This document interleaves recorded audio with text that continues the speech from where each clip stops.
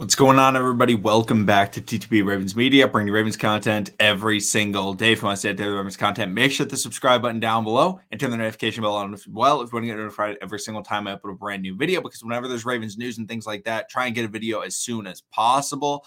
And if you didn't know, the Baltimore Ravens are signing Tony Jefferson to the practice squad. I do expect him to eventually be elevated to the 53-man roster, but right now, get him on the practice squad, get him, readjusted to learning the Ravens playbook. It's been a couple of years. And then eventually I think he'll be playing on Sundays. But I really would just want to go over that information, as also right now, just kind of an injury update on Lamar Jackson. It's not a high ankle sprain.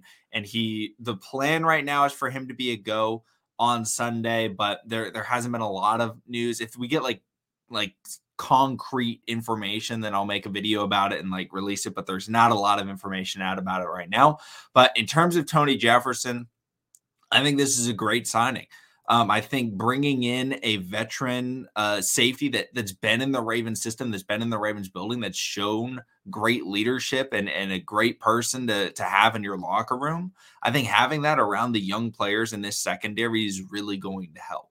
Because if you look at who the Ravens free safeties are, opposite Chuck Clark, they're Brandon Stephens and Geno Stone, two very young players. And those guys need to look up to somebody. And obviously, yes, Chuck Clark is already here, but having Tony Jefferson is just another guy to help teach them the ropes, really, and teach them not just about football, but just how to be a Raven, and how to grow in this defense. And then not only in the secondary with the safeties, but also in the cornerback position. I mean, the Ravens are just so young right now, so inexperienced in the secondary, that having veteran leadership is key for them to try and make a postseason run, or even trying to get to the postseason now with the questions with Lamar Jackson's injury and things like that. Having veterans that have been in the building and had success in the building is going to be very, very helpful. Now, in terms of Tony Jefferson, what he's kind of been up to, he was playing with San Francisco. He played in 2 games this year. He was active for, I believe, 2 games this year. Wasn't playing like a ton of snaps or anything like that. He technically has a PFF grade for this season, but it's, like I said, very, very little played. He's graded like a 62 on PFF, but that's not really a number that you can look at concretely. Didn't play last year, so 2019 is really the last time he played. It was a 53.1, which isn't amazing, obviously, but the real thing that with Tony Jefferson is not about him going out there and being a ball hawk, or going out there and making 20 tackles a game. We're not expecting anything crazy from him, or at least I'm not. I'm just expecting him to help out the younger guys and get a little bit of experience in the secondary, because without Marlon, without Marcus, and without Deshaun Elliott, a lot of inexperience there. So it's Geno Stone and Brandon Stephens. And it also, I think, allows, if he does get elevated, it allows maybe him to play in the box a little bit more, or Chuck Clark to play in the box.